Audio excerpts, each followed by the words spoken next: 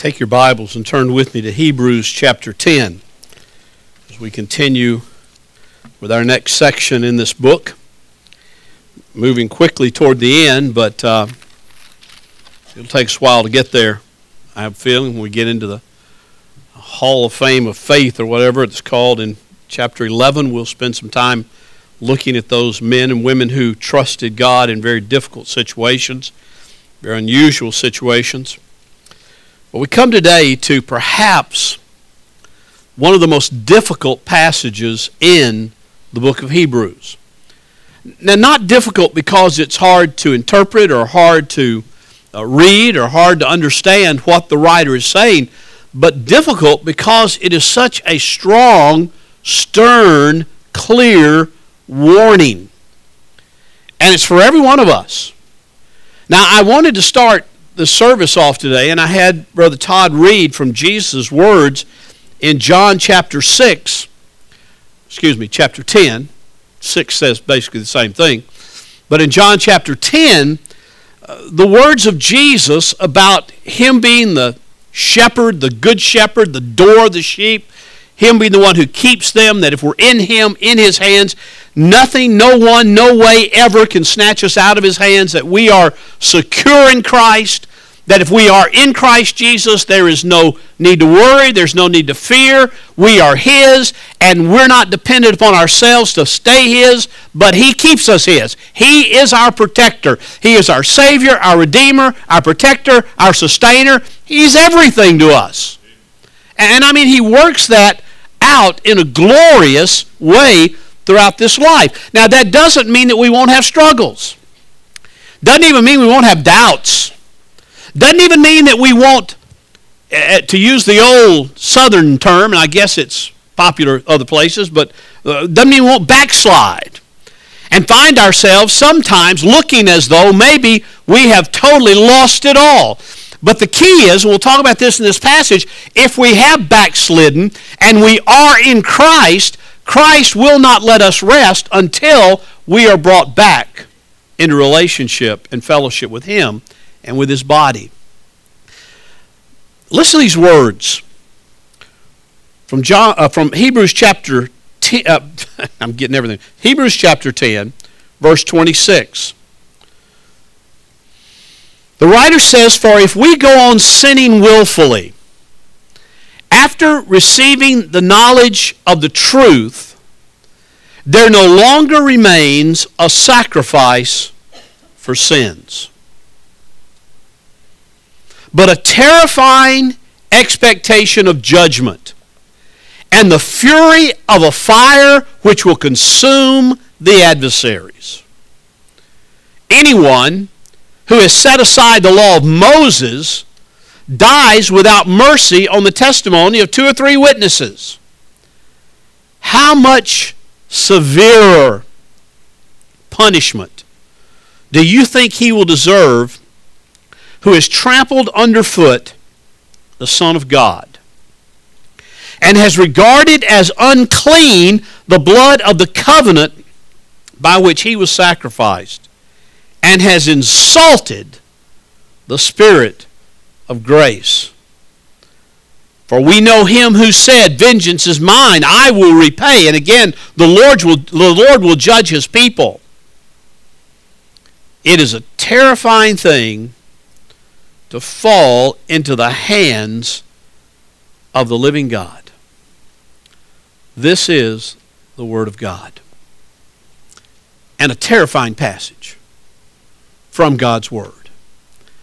I know that most of us have heard about, if we've not actually read, but about an early American preacher who pastored and preached on the American soil before we were even a nation, by the name of Jonathan Edwards.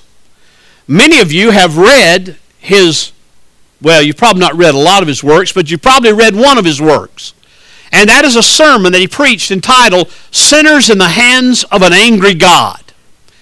And typically, that is taught as being an unbelievably, fundamentally manipulative message.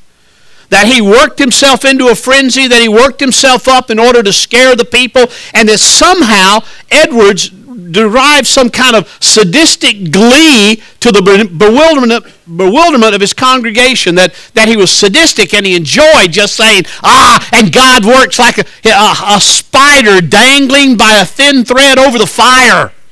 And people say, oh, see what a horrible person it was. Quite honestly, Edwards preached that sermon with some great trepidation and a desire not to have to preach it. But he preached it because he loved his congregation. He preached it because there was a lot of false teaching going on about the mercy of God and the grace of God, and how God would somehow in the end just say, oh, don't worry about it, it's all right. Much more like a country song than like biblical truth. Truth of the matter is, as a matter of historical fact, that Edwards didn't try. I've probably been more animated right now in the first 5 minutes of this message than Edwards ever was in preaching that or any other sermon. It's a historical fact that he wrote out that sermon on small pieces of paper, as he did most of his sermons, and stood there and read them like this in a very clear and monotone voice. But he knew it was truth. And what the writer of Hebrews is saying here could very well have been, it was not, but it could have very well been Edwards' text for sinners in the hands of an angry God, because he's talking here about a God who is holy and a God who will not take his son being trampled under and he will underfoot, and he will not endure with people who say they believe one thing and yet go and do something absolutely contrary to that. Most people today, I realize, don't like the subject matter of today's text.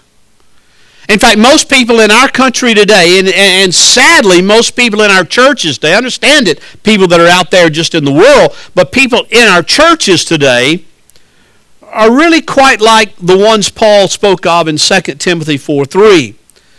When Paul said, for a time will come when they will not endure sound doctrine, but wanting to have their ears tickled, they will accumulate for themselves teachers in accordance to their own desires.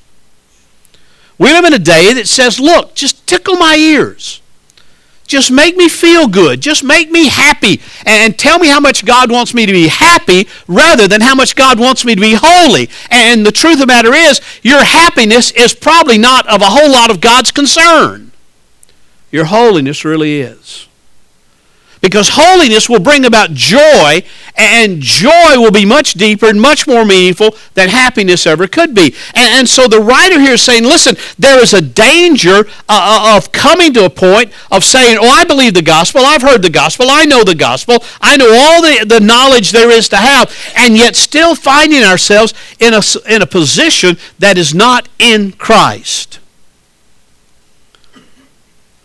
You see, that's what he's saying here. He said, if we go on sinning willfully, he's not talking about here sins of sort of stumbling into. He's not talking about here sins that are unintentional sins that we all have every day of some sort or another. But he's talking about here one who says, I have the knowledge. I've received the knowledge of truth. I know the gospel. I even believe the gospel is true. And yet they go on sinning willfully. The idea there, the word willfully is deliberate intention. That is habitual in what I'm doing. I know what's right. I know what the gospel says. I know what God's word says. But that's not my concern. I'm going to do what I want to do. I'm going to go on sinning willfully in contrast to the truth of God's word and the truth of the gospel.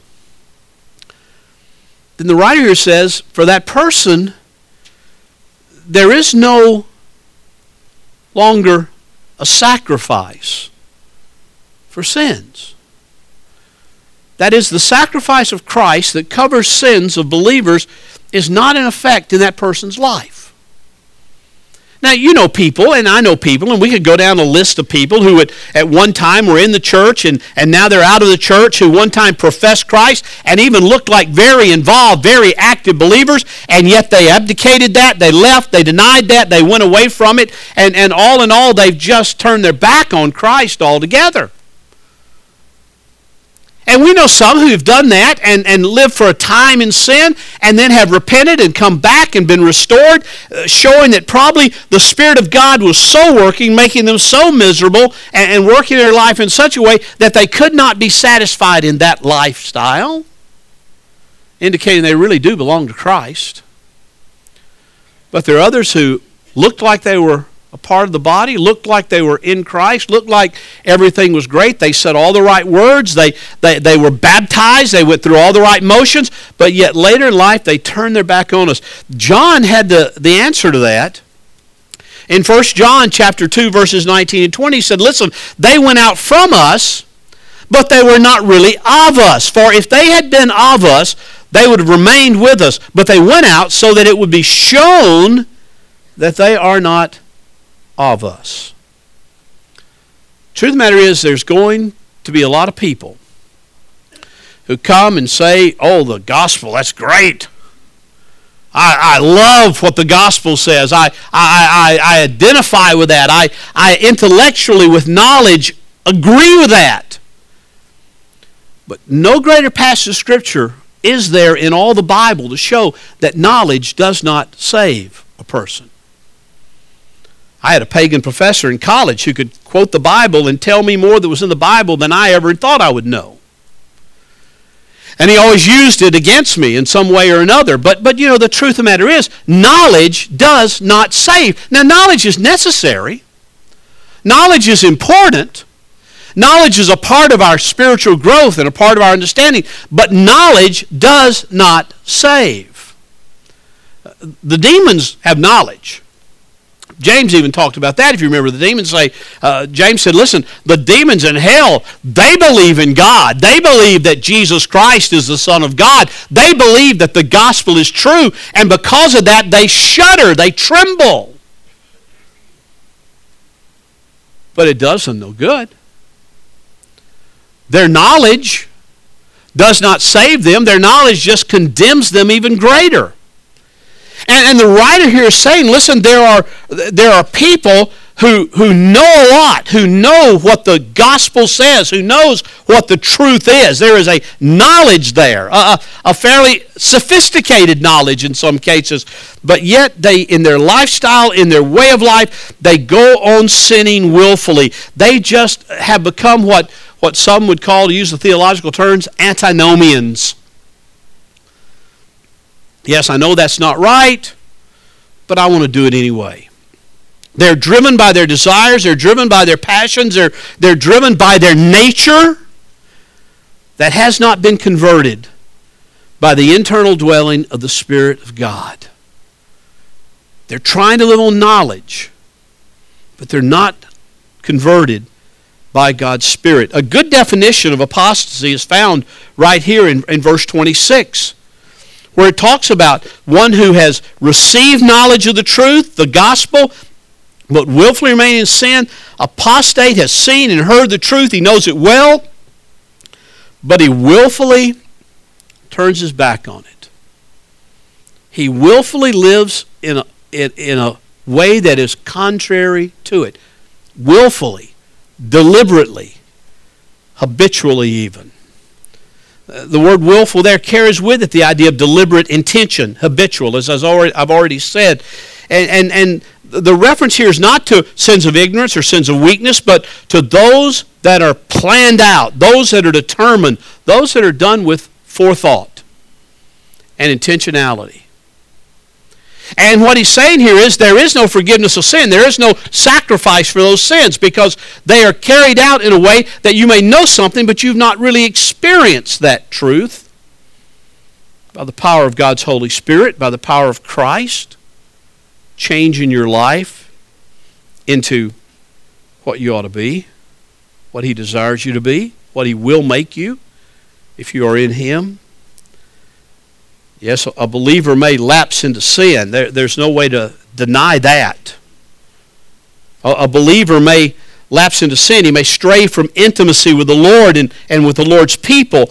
But unless the Lord disciplines him in such a way as to take him on out of the world and take him home to be with Him, that person will come back. He'll be under too much conviction to stay away permanently.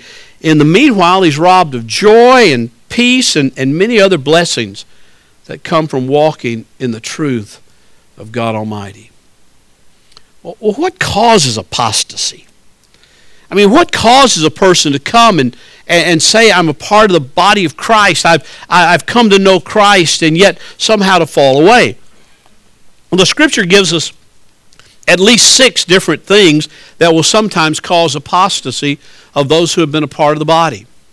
First thing is found in Matthew chapter 24, verses 9 and 10. If you want to turn back with me to Matthew's gospel there, a tremendous, that whole chapter is our Lord preparing his disciples for that which is to come. And when I say his disciples, I don't mean just those 12 that were with him there and the 11 that endured to the end with him, but I mean all disciples that followed after them.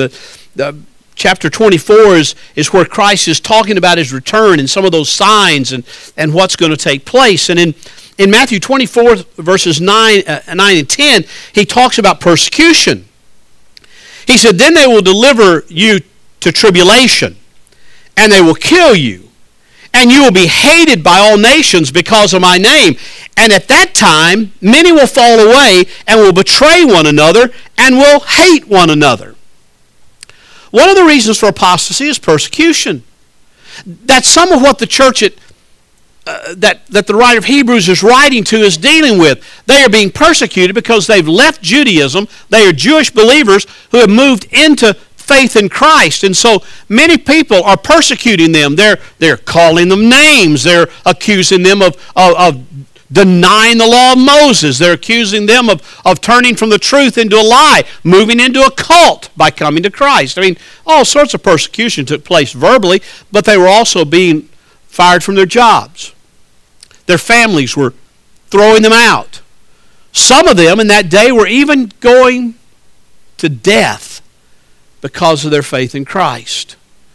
Persecution is a rough thing for people who are not really and truly in Christ. Now, I got to tell you right here, this is my reason for, I reject a real popular thing in American Christianity. It's not in many other places, but in America, there's this idea that, hey, don't worry about it, we're not going to be around for the tribulation. Jesus didn't believe that. Or I should say, Jesus knew that we would be around. And he said, listen, you're going to have great persecution. You're going to have great tribulation. They're going to deliver you over. They're going to kill you. You'll be hated by the nations because of my name. And some of you, because you only have a knowledge. You only have a knowledge. You don't have a new birth, a new life. Some of you are going to deny my name because of that. You're going to fall away. You're going to betray one another. You're going to hate one another. I mean, what would the church in America look like if we were having to go through the things that the church in China is going through today? Or the church in North Korea? What would it be like if we really were forbidden from meeting here unless we were, quote, approved by the state? That the state would say, okay, you can be a church because you won't really preach the word. You'll just say what the government wants you to say. If it came to that in America, and I know you're sitting there saying, well, I'd never come to that in America. Don't be so sure. If it came to that in America, how many people who sit in the pews every week would say, I like this gospel thing, but this is too tough. I like Jesus. He's a nice guy. But they might kill me if I say I believe in him. They might kill me if I go to a church that is not approved by the authorities. I mean, what would happen to the church in America if that were to take place? I dare say many of the churches in America would be emptied. Or would be transformed into state churches that would say, okay, we'll say what you want us to say, and everybody stay happy. But they would deny the very truth of the gospel of Jesus Christ. They might say they still believe it, but they deny it by their life. And they would go on sinning willfully, denying the Christ who bought them, the Christ who died for them, the Christ who gave his life that men might be saved. There's a second thing, and that is false teachers. And Jesus goes on right here and continues to talk about that. Many false teachers will arise. In verse 11, many false teachers will arise and will mislead many.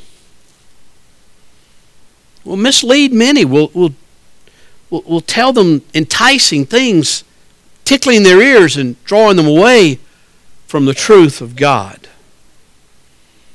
We have false teachers in our country today. We have false teachers that are preaching a false gospel. A gospel that says, hey, just think positive, man. Have a happy thought. You know, it's just a matter of you got to be positive. You got to put aside all negativity and just think positively, and you'll be happy in God. And that's their way of salvation. And many people follow because that's very, very popular. I mean, the gospel says come and die. The gospel says come and die to self and live to Christ's glory, live to the glory of God. There are many people today who really don't like that message because they don't want to die to themselves. They want what they want and they want to add Jesus on, but there's no real change of heart and life and glory. False teachers. Temptation can cause apostasy. If you look in 2 Timothy chapter 4, just listen to this, you don't have time to turn there right now, but in 2 Timothy chapter 4, verse 10, Paul is bringing that letter to an end, and he says, listen, for Demas, who had been with me, who had discipled alongside of me, who had been a part of the body, who looked to be every much a Christian as anybody else, but Demas, having loved this present world, has deserted me and gone to Thessalonica. You know, we could speculate all day long on what Paul means by Demas having loved this present world, what that means. But at its very core, it must mean that he was tempted, he was drawn by worldly things that negated his commitment to Christ. He loved the world more than he loved Christ. He loved the pleasures of this life more than the glory of life with Christ. I mean, it's an obvious thing that temptation into sin can cause us to fall into apostasy. That's what Paul says. Jesus made that clear by false teachers and other things and by persecution. Neglect. Neglect can also be a cause of apostasy. The writer of Hebrews talked about that in this particular book. Hebrews chapter 2, way back then, months and months ago. The writer said, listen, how shall we escape if we neglect so great a salvation? You know, it's not just a matter of saying, I believe in Jesus, I trust Jesus, but it's a matter of concentrating, focusing, meditating on Him and His Word and growing and being fed by the Holy Spirit and being fed by the Word of God. And if we neglect that, we become very quickly susceptible to all these other things. I think another source of apostasy is holding on to the old. Whether it's the old religion, as in the case of the Hebrews, they were tempted to hold on to Judaism because that was kind of where they'd been, and there was a real temptation to go back to, we talked about that, the physical sacrifices that they could see, and they didn't see every single Lord's Day the sacrifice of Christ having been once and for all for them. They were holding on to the old religion, but it could be holding on just to the old lifestyle. It could be holding on just to that which enticed us from the past. And never letting go to say, Christ, that is yours, take it away, deal with it, I can't. Holding to the old rather than the new in Christ can be a source of apostasy. And then there's a final one I want to give you. In that we looked at that a couple of weeks in this chapter, in this same chapter, just back in verse 25, when the forsaking of Christian fellowship can lead to apostasy. when the writer said, for not forsaking our own assembling together, as is the habit of some, but encouraging one another, and all the more as you see the day drawing near. As persecution, and as false teachers, and as temptation, and as neglect, and as holding the old, all are temptations for us. It's that coming together and not forsaking Christian fellowship. It's that coming together and encouraging one another and stimulating one another to love and to good deeds, and ministering to one another and bearing one another's burdens, and just being a part of the body together. Not just coming on Sunday morning. When we fail to assemble ourselves together, as is the habit of some, we are wont to fall into apostasy. Now, I had a talk with somebody this week, and we talked about that verse just briefly, and I want you to understand, that doesn't mean that you miss one Sunday. And all of a sudden you're guilty of forsaking the assembling of yourselves together. Now, I think you ought to be here. I'm a pastor. I think you ought to be here every time the church doors are open. I have to be. Why shouldn't you? But anyway, that's not the point. That's not the point here. The point is, again, habitually, continuously, not fellowshipping with the body. I mean, you can even come to church and fail at this. You understand that? And he primarily talks about coming together, worshiping together, praying together, hearing the word together, and all these things. But also, you can forsake the assembling together if you come and just sit in the back, and as soon as the amen is said, you shoot out the door, and you avoid any contact or any fellowship with other believers.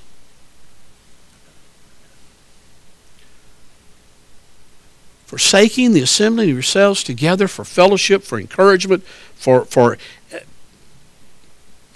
stimulating one another to good deeds and to love, for understanding the promises together that Christ has given us, for ministering together the grace of God. I remember when I was in college, and it's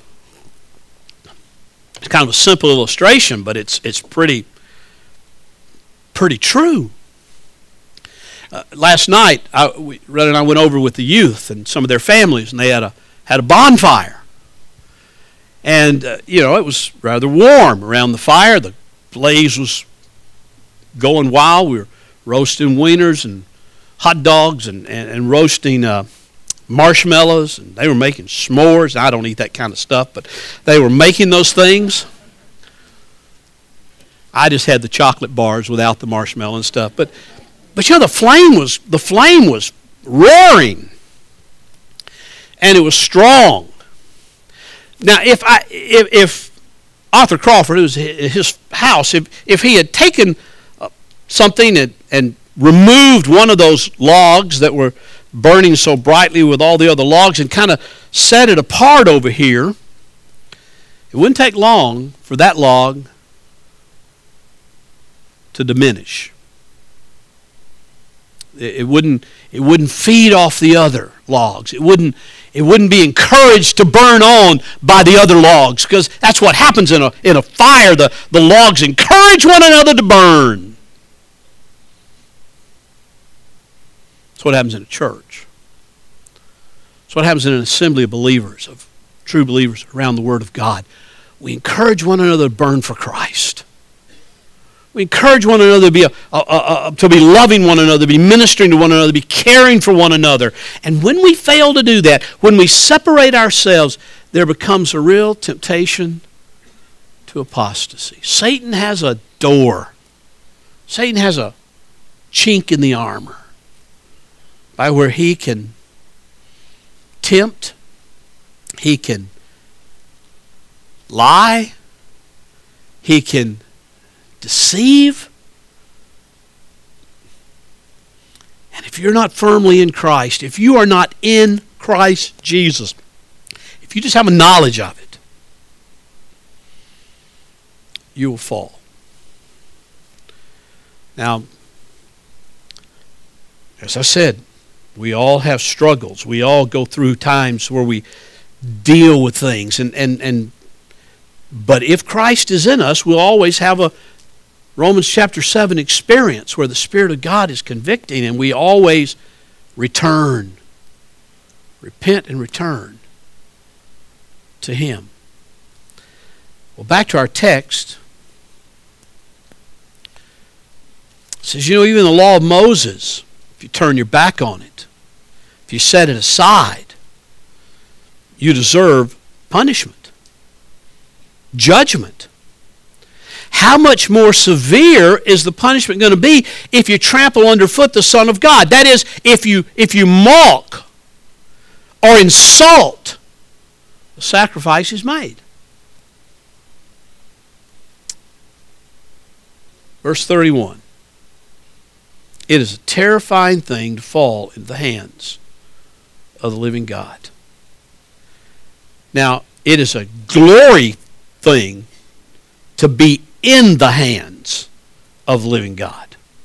Which is the difference here. It's subtle, but it's true. It's a glorious thing to be in the hands of the living God. John chapter 10, no one will be able to snatch them out of my hands. My Father and I are one, and no one will snatch them out of the Father's hand. I mean, they're together, they're one, they're perfect, and no one will snatch them out of my hand. It's a glorious thing and a security thing to be in the hands of the living God.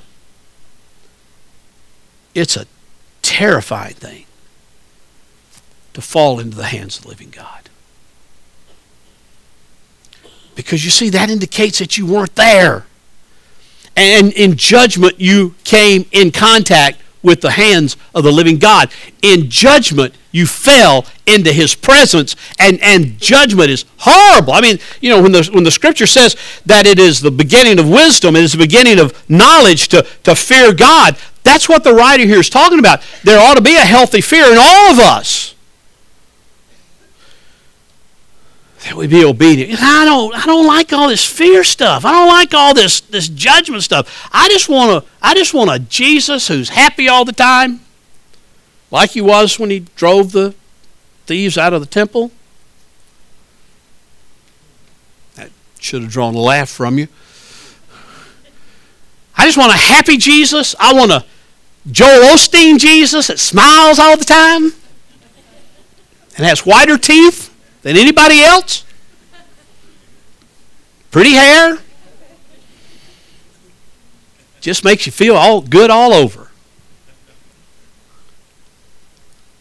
But that's not the truth. And I want us to be cognizant of the truth of the living God. And the truth is, judgment will occur. We will die, there will be judgment. If you're in Christ, the Scripture says you've been judged already. You've been justified. Your sins have been propitiated. We've looked at that word in depth. And judgment is a reality. And if you're in Christ, you've been judged already. If you're not in Christ, even though you might be in church,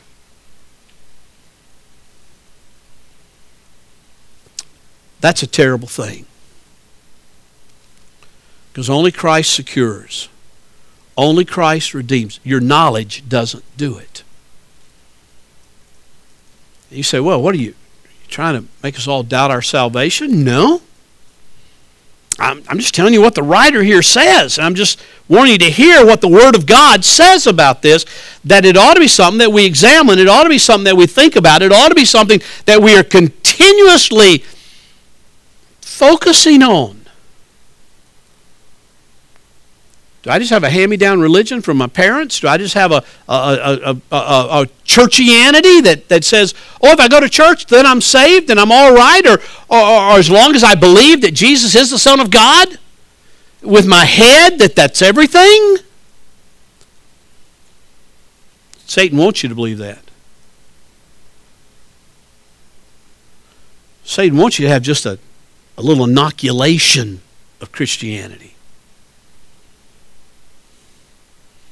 Satan wants you to be deceived. Nothing bothers him about you going to church unless you're really serious about Christ.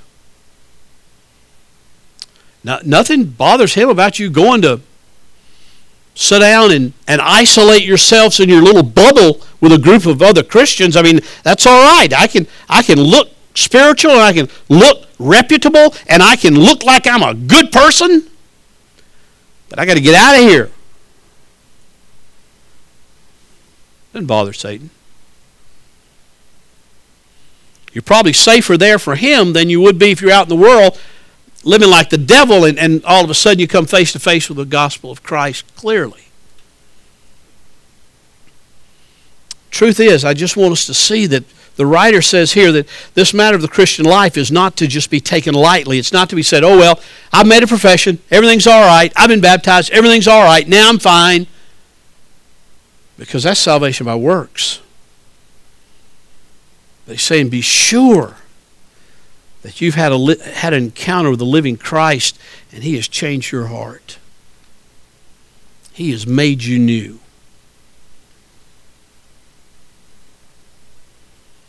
Let's pray.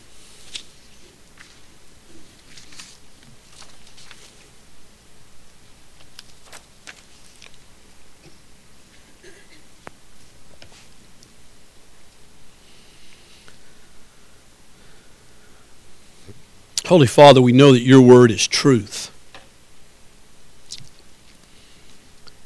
Your word is truth.